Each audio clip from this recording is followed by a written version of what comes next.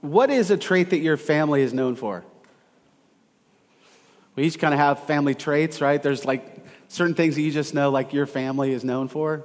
What would be a trait that your family is known for? Like, I'm actually asking you the question, so feel free to like give me an answer. Somebody? What is it? Competitiveness? We're going to start some family fights right here this morning. I can feel it already. We're going to offer counseling afterwards for anyone who... Okay, competitiveness? Somebody else said something over here? Arguing? Okay, yeah. You might want to hang out with these guys some. That'd be fun. Somebody else? My family, one of our traits is volume. You can normally hear a parks coming before you'll see them. Not all of us, but some of us, for sure. Each of our families kind of have these traits, right? There's just things that kind of get passed on through your family that your family can be known for. Hopefully some of those are positive and good. Inevitably, some of those are negative and bad as well. But we're going to start a 3-week series. We tend to do this in September as we start kind of a new academic year called Family Traits. And we're just going to look at 3 of the traits that we really want our Village family to be known for. And we're really going to kind of work through our vision statement, if you will. So this is our vision statement as a church. So if you're new, this might be helpful to you. Village Church desires to be, we're not claiming to be there yet, but this is our hope and our aim, our ambition we're striving toward, being a gospel-shaped community of people who love Jesus, each other, and our city of Belfast as we join God in the renewal of all things. You can really break that into 3 categories. Those categories we'll look at the next 3 weeks. Today we are looking at gospel, next week mission, community, and the 3rd week mission. And so this morning I want to look at this idea of being gospel-shaped, a gospel-shaped community who love Jesus. Typically, we kind of work through books of the Bible or large chunks of the Bible. This series will be a little bit different. It's a little more thematic. And so whilst we will look to the Scripture, obviously, as we do every week, we'll start a new series after this, working through the book of 1 Corinthians. And so that should be fun. So whenever we were first starting Village Church, however many years ago, before all of that, I went and did a church planting intensive in New York with a church called Redeemer, pastored by Tim Keller. So you might have heard him and heard of him. And while I was there, we were there. There was 13 of us from all around the world. We were there for 5 weeks. We were in class kind of Monday to Friday. It was what it says. It was an intensive. Basically, they have a year-long program they do for those in New York, and they do it for international students in 5 weeks. And so it's intense. And we were all there to learn how to plant churches. And so we're there. We got our stack of reading and everything that we're going through. And Tim Keller is giving us a lecture. And this wasn't even his main point. It was kind of an aside.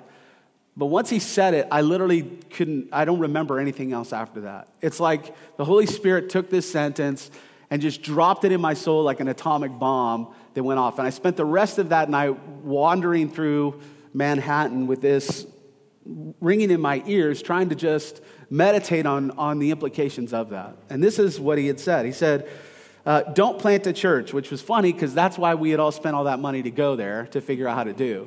And now you're telling us not to do that. He says, don't plant a church, plant the gospel. And the implication of that being the gospel is the seed that we actually plant. Even in the parable of the 4 soils that Jesus uses, this scattering of seed, this planting of seed, it isn't the church that is the seed. It's the gospel. It is the good news of Jesus that's planted. And out of that then comes a church. And that is in many ways shaped a lot of what we have done. It is a paradigm shift. And it's not just a paradigm shift when we think about church planting. It's a paradigm shift as we think about how we live our lives as Christians. Today's a lot of it will be shaped by a lot of those things that I learned. Keller asked 4 questions, and I want these questions to kind of shape our time together this morning. Because this idea of being shaped by the gospel sounds really good, but what does that actually mean? And so 4 things I want to look at this morning. What is the gospel? Should the gospel shape our lives? Or should it be something else like the law? Plenty of people will actually say that. In some ways, we've taught that. We'll come back to that. Third, what does a life shaped by the gospel look like? and how do we allow the gospel to shape our lives? And so this will be part sermon, part Keller-esque lecture this morning that I hope will give us some clarity on what it is we're trying to accomplish. So first of all, what is the gospel? And we'll start with what is the nature of the gospel. And I think this is important because the nature of the gospel is this. The gospel is news. It's not advice.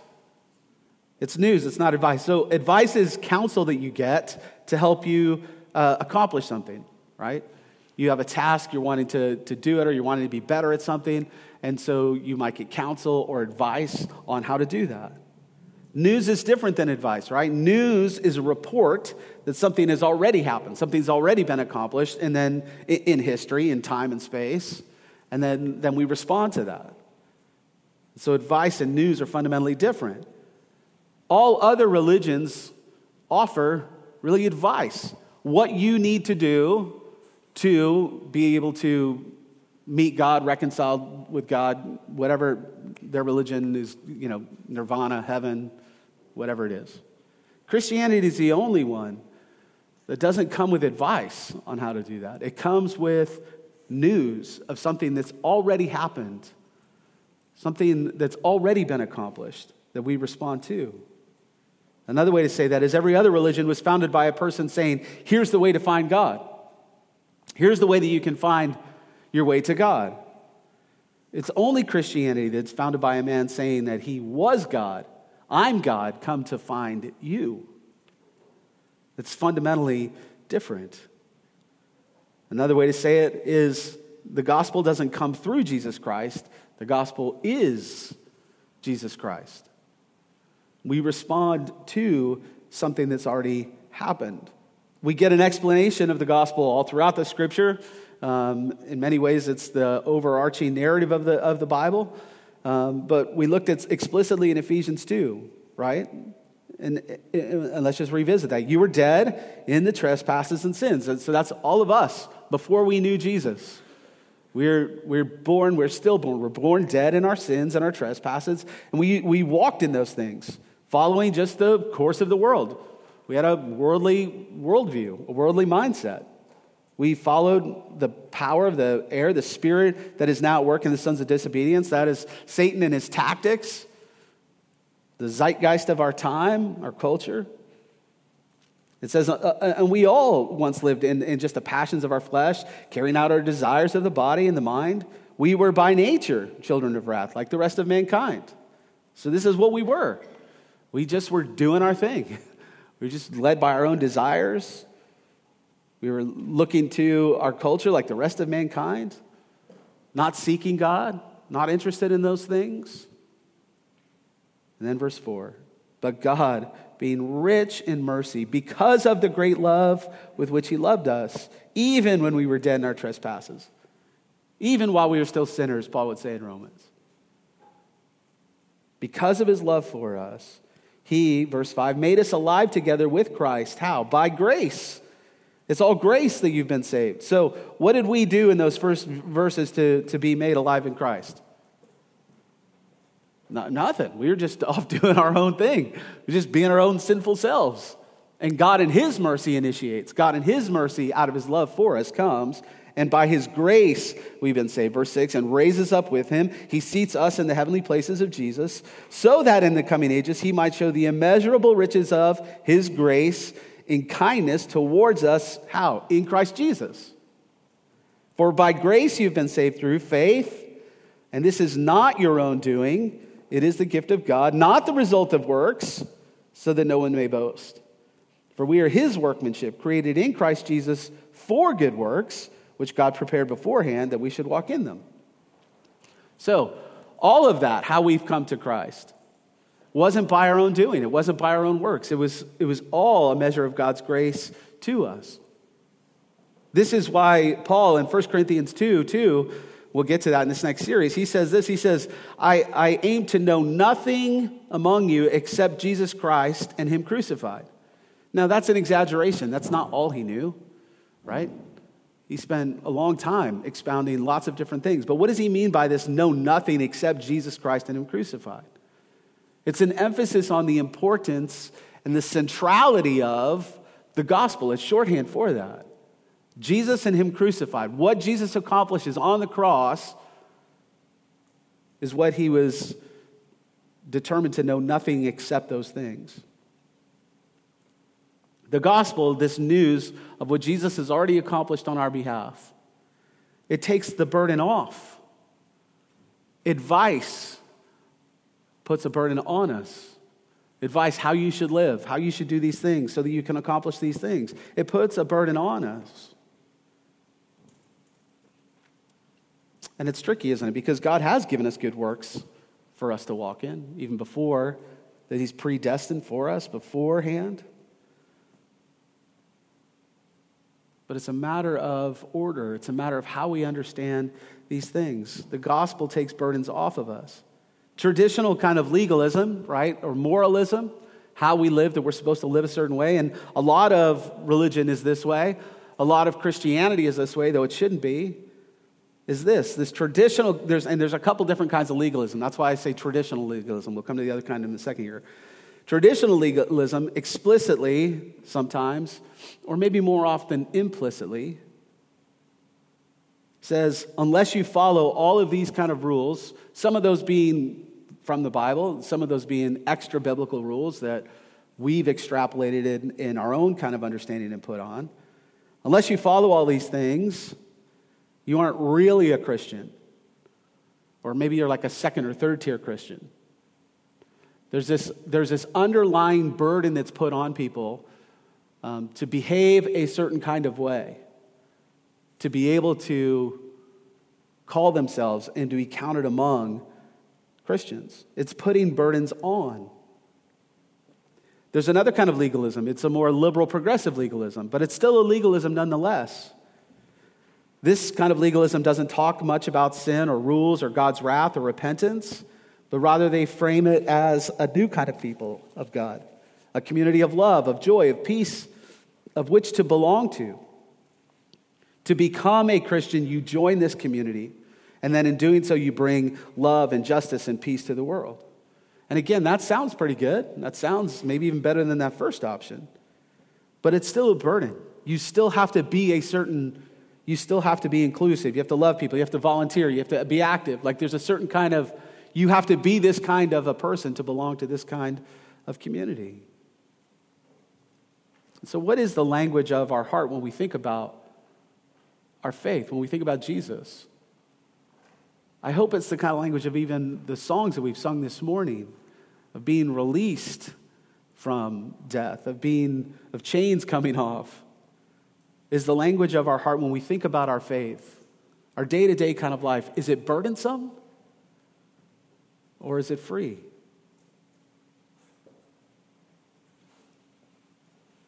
To become a Christian, to do all of these things, even if they're good things, can often feel like a burden. Look at 1 Corinthians 15. Again, I'm looking forward to us being able to get into some of this as we work through this book coming up. 1 Corinthians 15, verses 3 to 5. How does Paul, again, frame? He says, "For I delivered to you as of first importance what I also received." And what he received was from Jesus himself. He says a revelation of Jesus. First importance. What is that? That Christ died for our sins in accordance with the Scriptures, that he was buried, that he was raised on the third day in accordance with the Scripture, and that he appeared to Cephas, that's Peter, then to the 12. Then he appeared to more than 500 brothers at one time. Most of them are still alive. Of first importance was what Jesus had accomplished for us. That was of first importance to him. We looked at this last week some, not to confuse our sanctification with our justification. The gospel releases us from these burdens of our future, of expectations from other people. Our baseline of our lives should be a sense of freedom in Christ, bubbling up in joy. We don't confuse our sanctification, that is walking in holiness, with our justification. We looked at this last week. Remember the Pharisee looking to himself, even though he gave God the credit for that, even though he was a religious, moral person, giving God credit for his holiness, he was still looking to his holiness as his justification. And Jesus says, actually, he walks away not justified before God. It's the sinner who hadn't done anything, who's fully leaning on the mercy of Jesus, the mercy of God. If you think that somehow you can improve upon the propitiation of God's wrath by the blood of Jesus that leads to complete freedom from all guilt, you won't be shaped by the gospel. You'll be shaped by something else. And you'll burden yourself and often others with a legalistic kind of understanding of faith. There's no way in one sermon we're going to have time to look at everything we could. We could just take one sermon on each of these four probably. But I hope at least this gets us started in the right direction, and we'll have fruitful conversations in our missional communities this week. Secondly then, does or should the gospel shape our life? Okay, so hopefully you've got questions now about that we've just raised. Well, does this mean I can just live however I want to? Is this like I can just sin because of grace? All of those sorts of things. Stay with us. Does or should the gospel shape our life? So some people would say the gospel isn't what shapes our life, it's the law. And we shouldn't confuse law and gospel. And that's true. We shouldn't confuse those things. Some would say the gospel is how we come to faith in Christ, right? And then, having been saved by grace through Jesus, we ask the question, okay, well, how do I live a life pleasing to the Lord? And we look to the law then to guide us in that. And that's true to a certain extent. And so let's think about this a little bit more.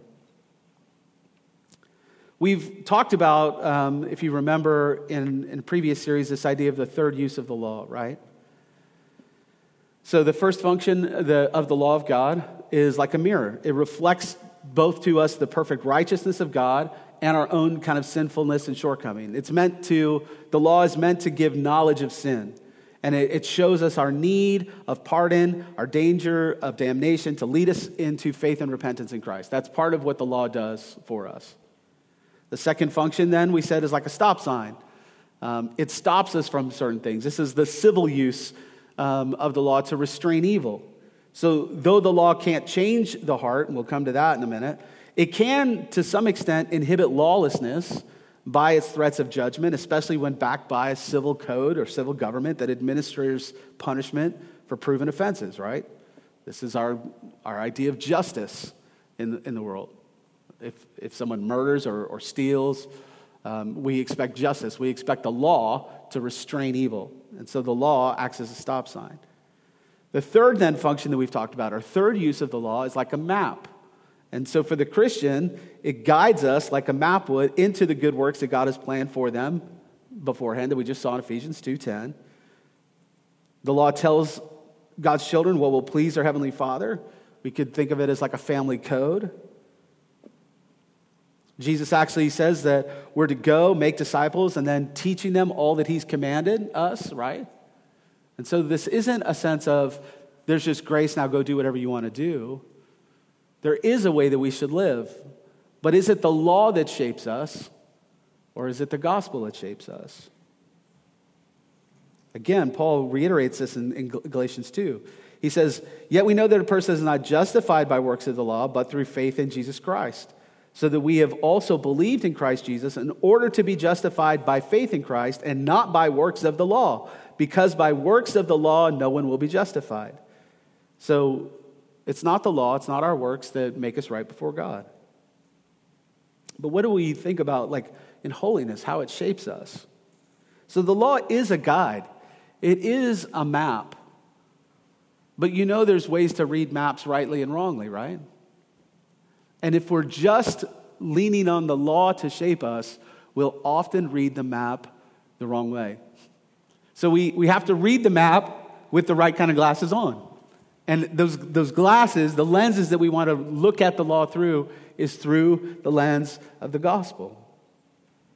Let me give some illustrations, and maybe this will help us. This is a true illustration that I heard somebody else give. And it is basically of a woman who was working for a television network, and she was new on the job, and she made a big mistake, like a career-ending kind of mistake, a mistake that would have got her fired and probably made her hard to find another job. But her boss actually went to his superiors and said, hey, listen, it wasn't her fault. I didn't train her well. I didn't give her proper instruction. And he basically took the blame and shielded her from that and said, don't fire her. That one's on me. And so went back, and she just couldn't understand why this was. And so she went to the boss, and she was like, listen, I've had plenty of bosses take credit for work that I've done, but I've never had a boss take blame for what I've done. You know, what's going on here? And you know, he just tried to kind of, you know, be humble about that and this, that, and the other. And she just wasn't satisfied with his answers and kept pressing him. Why would you do something like that? And he's like, okay, fine. I'll tell you, but you've made me tell you. I'm a Christian. And he says, I'm a Christian. And he goes, my whole faith is based on someone who took the blame and punishment for something they didn't do so that we might have a life to live. Now, let me ask the question in that. Did the law require him to do that? Would it have been a sin had he not done that? Well, not really. I don't think it would have been a sin for him not to do that. I think technically the law, if you think about it deeply, could. Like, there's the golden rule, do unto others. We looked at that in the Sermon on the Mount, as you would have them to do unto you. Like, I think the law could get you there if you were looking at it the right way, but it's looking at it through the lens of the gospel.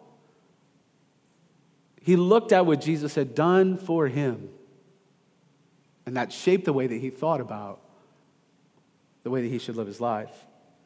Let's look at an example from the Bible in Galatians chapter 2. If you remember, in Galatians chapter 2, you've got this incident with Paul and with Peter. Peter, if you remember, Peter had a vision from the Lord, and basically telling him all the things that you used to think were unclean as a Jew, food, eating with Gentiles, all those sorts of things. Those things are now not unclean anymore. And that you can eat those things. You can eat with Gentiles. And he sent him in this vision to go to Cornelius' house, a Gentile that's there.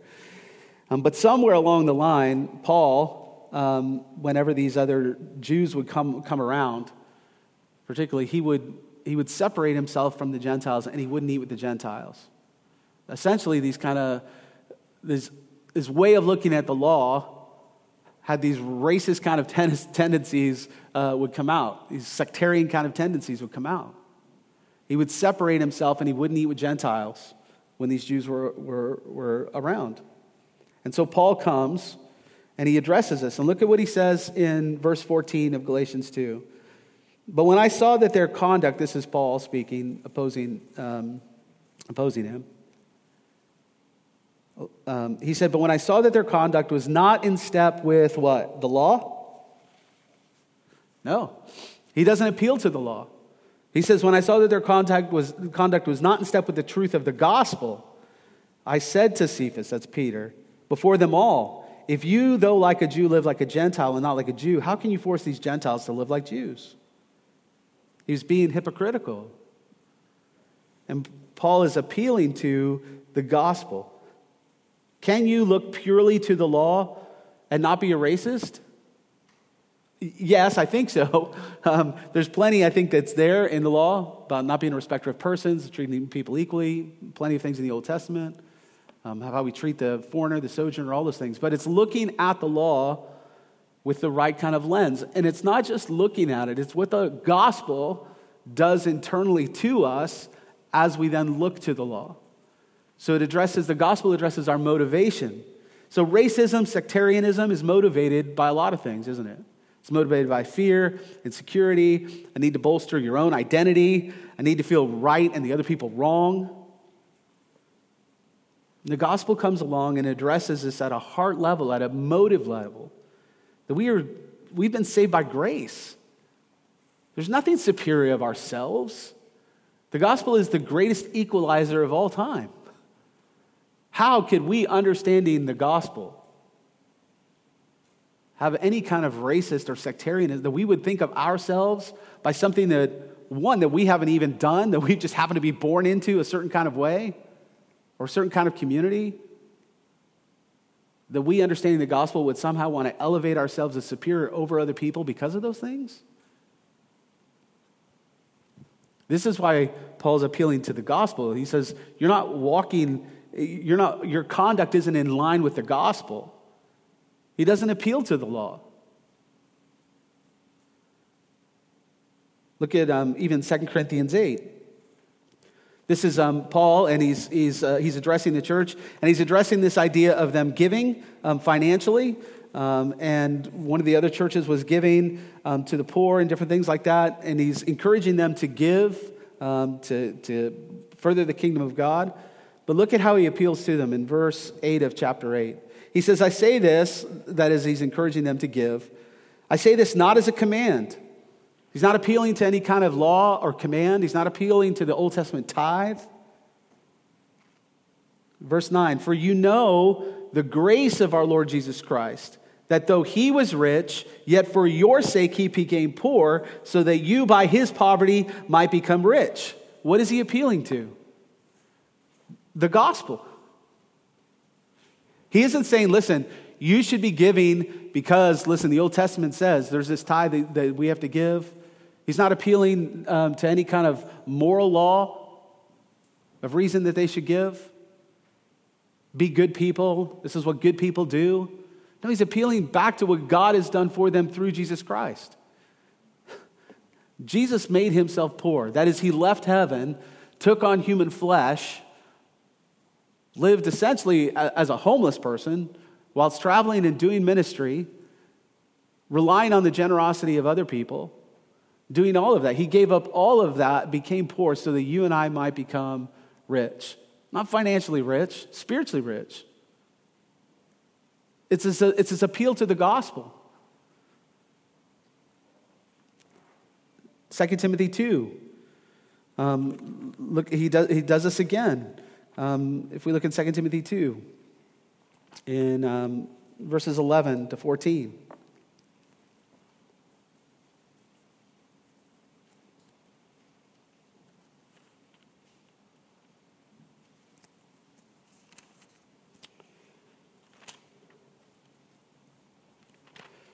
Maybe it's 1 Timothy 2, hang on.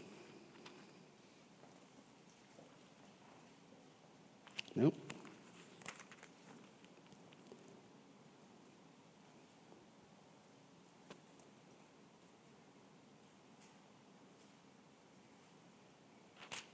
I've definitely written down the wrong one. Ooh, I love it when I do that. He's appealing to renouncing ungodliness. And there's a lot of ways that we can renounce ungodliness. Is that it? Man, I am way off. I like people that know their Bible, though.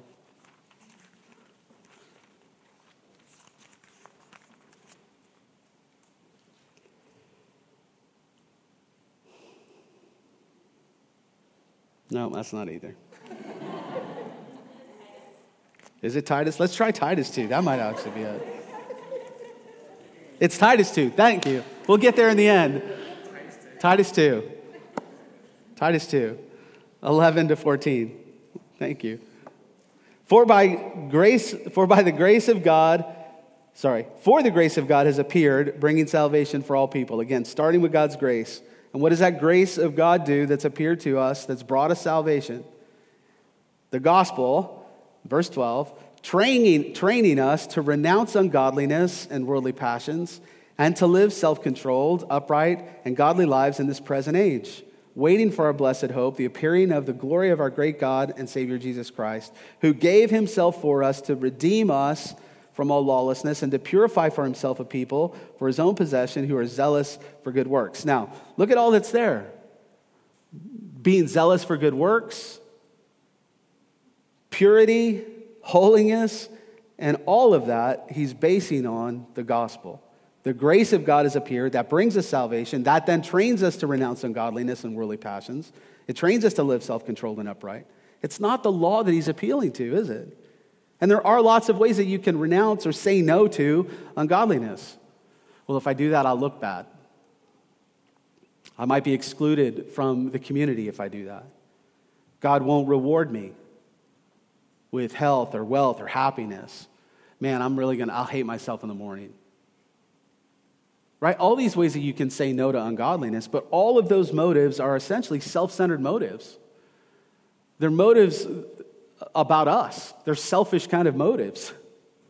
And using self-centered motives to avoid sin, which is the epitome of self-centeredness, will actually fail us in the end. It's a house of cards. It is the gospel within us that helps us overcome the power of sin. It changes the way that we are motivated on the inside. It changes our operating system, if you will. Third, then what does the gospel-shaped life look like? Well, let's look at it at a bigger culture, kind of a large way first, and then we'll look at it kind of personally. Within that. Andrew Delbanco, he's a professor at Columbia University. He's not a Christian man.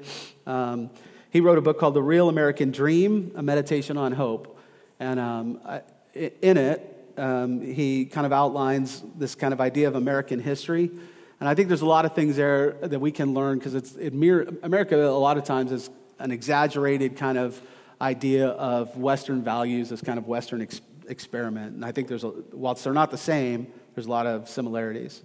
And in this, he kind of, he looks at the history of America, which is fairly short, and he wants to know what was the motivating factor within these kind of stages. And he looks at these three stages of God, nation, and then self.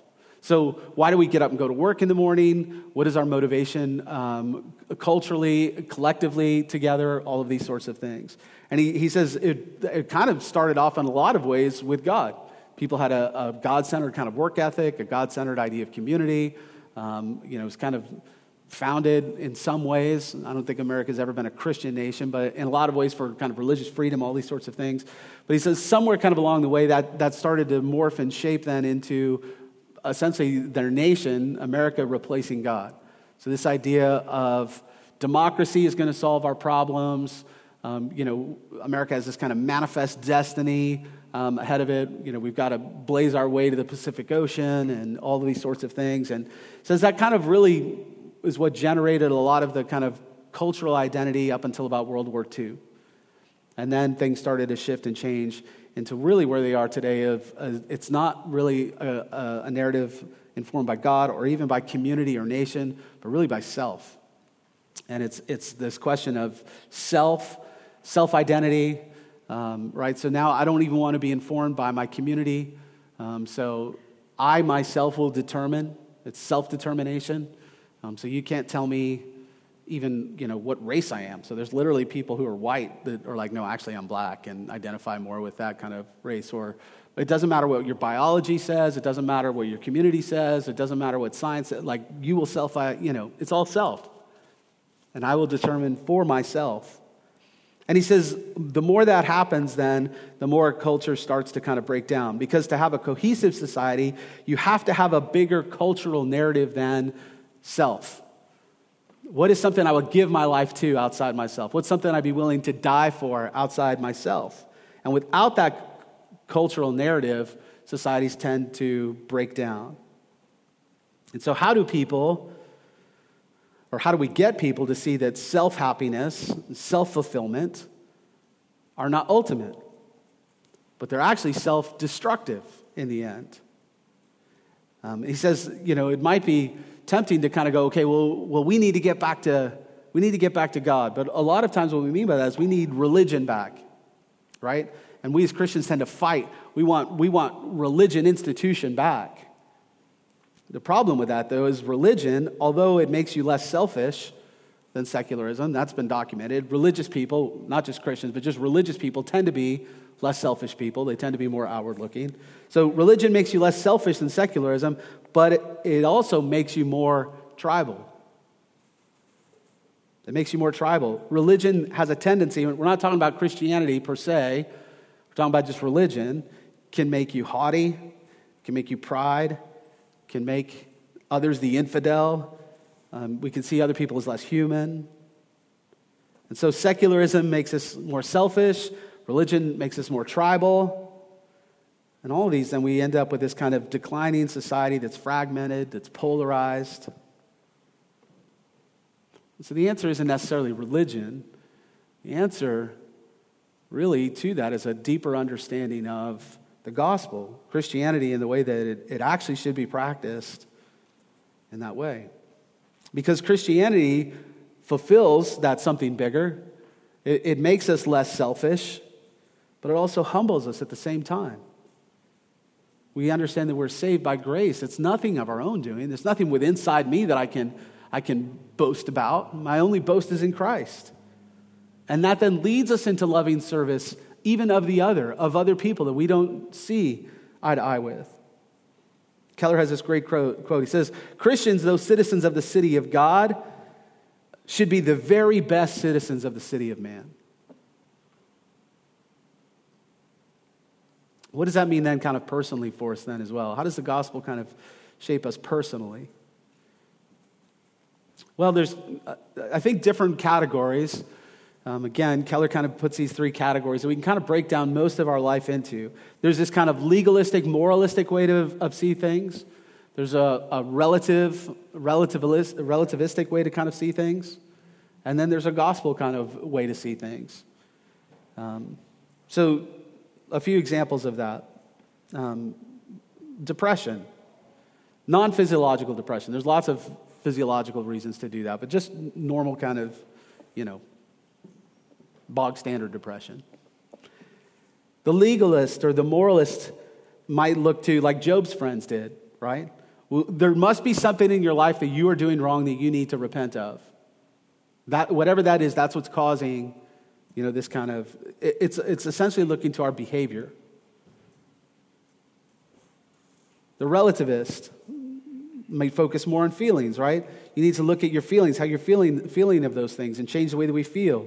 Maybe you need to treat yourself better or indulge some kind of desires in a way. The gospel looks at our heart. There's something in us that is displaced or has become more important than the place that Christ should sit. And in doing that, then, we've given something more control over our life than needs to be. And again, these are examples and maybe oversimplified ways that we can get at an idea of these things. Race, we've talked about that again. A legalist, a moralist turns cultural differences into moral issues. Right? There's just cultural differences that we have. It doesn't mean they're necessarily moral issues. We struggle with that even here, right? We turn language into a moral issue of some kind. It's just difference. It's just cultural difference. The relativist, though, might go the opposite direction. Listen, all culture is awesome. All cultural is wonderful. It's all the same. It's all kind of equal. Well, really? Everything about every culture is good and right and equal? What about like child sacrificing cultures? The gospel gets underneath all of that. It pulls you out of your cultural superiority, but it also gives you ways to both affirm the positive in all cultures, but also to be able to critique all cultures, even your own. Or humor. The legalist or the moralist. Someone said the best way to tell who a Pharisee is, they're always going around saying, "That's not funny." There's no sense of humor at all. But there's the other kind of like relativistic kind of humor, right? It tends to be funny, but it's cynical. It can be bitter. It's cutting to those they don't like, which is really a form of self-righteousness as well. Right? There's a lot of that. There's a lot of those like kind of like political satire kind of, and some of them are funny depending on like if you agree with them or not. It's all kind of relativistic. But the gospel, it gives us a different kind of sense of humor. First of all, it makes you be able to laugh at yourself, like in a healthy way, not in a self-loathing kind of way. We're able to see the world in a way where we can laugh at ourselves. We can laugh at our own tribe even. And then how do we, lastly, allow the gospel to shape us as we close? Over and over, if you've been here or heard any of my sermons within the last couple of years, you know I've referenced another sermon that's probably influenced me more than any other. And I want to just give you a quote to this from Thomas Chalmers. He says this, he says, "There is not one personal transformation in which the heart is left without an object of ultimate beauty." I'm going to read that again. There's not one personal transformation in which the heart is left without an object of ultimate beauty. The heart's desire for one particular object can be conquered, but its desire to have some object is unconquerable. The only way to dispossess a heart of affections is by the expulsive power of a new one. The only way to dispossess a heart of affections is the expulsive power of a new one. You want to be a new kind of person? It's not enough just to work on the will. We have to work beyond that down to our desires, to, as Thomas Chalmers says it, the affections of our heart. That's what has to change. And that's what the law can't change. The law on its own can't change our desires. It can only guide us into the way that we should live. It can't give us the motivation to actually live that way. It's the gospel that does that. The gospel is the underlying operation system of the heart, that we then look to the map of the law as a guide. The new law that Jesus has instituted, the law of Christ, as Paul would say, a law of love. We change essentially through worship. This giving and experiencing the love of Christ. And by worship, I don't just mean the songs that we sing. That's one part of it. But as we said, even giving of our finances as worship, experiencing the love of God as worship. We're going to gather next Sunday for extended time of prayer. We worship God through prayer, by listening, by communicating, by expressing ourselves to Him. We change through worship, where we set our affections. Tim Keller gives another illustration of this woman that he met. And by the time he met her, her life had been in disarray. She found herself living, off of welfare in a welfare state, kind of alone. And her past was she had been a very beautiful woman. And because of that, it attracted the attention of men, and often the attention of not so good men, and kind of fell into this pattern of being with criminal men. And eventually that led to some kind of like drug addiction and jail time and things like this. And she was trying to kind of get her life back together and was going to see a counselor. But she was also attending a church, not his church, but a church where she heard the gospel. And as she's going to this counselor, the counselor said, listen, the counselor rightly identified essentially her idol, this affection of her heart. It said, listen, you're addicted to the love of a man. Without the love or affection or attention of a man, you don't feel like you have self-worth. You're addicted to that to provide your self-worth. The counselor was probably right about that. She's like, okay, well, what do I need to do? And then the counselor said, well, this is what you need to do. This wasn't a Christian counselor. You need to finish your education. You need to get that education so that you can get a career, and that career then will allow you to be financially independent, where you don't have to rely, on other people. And again, this woman had been hearing and understanding the gospel to deeper degrees. And this was her response. Very wise one. She said, you want me to exchange a female idol for a male idol? You want me to transfer my fragility to where if a man lets me down, to a career, to where if I lose my job and it lets me down.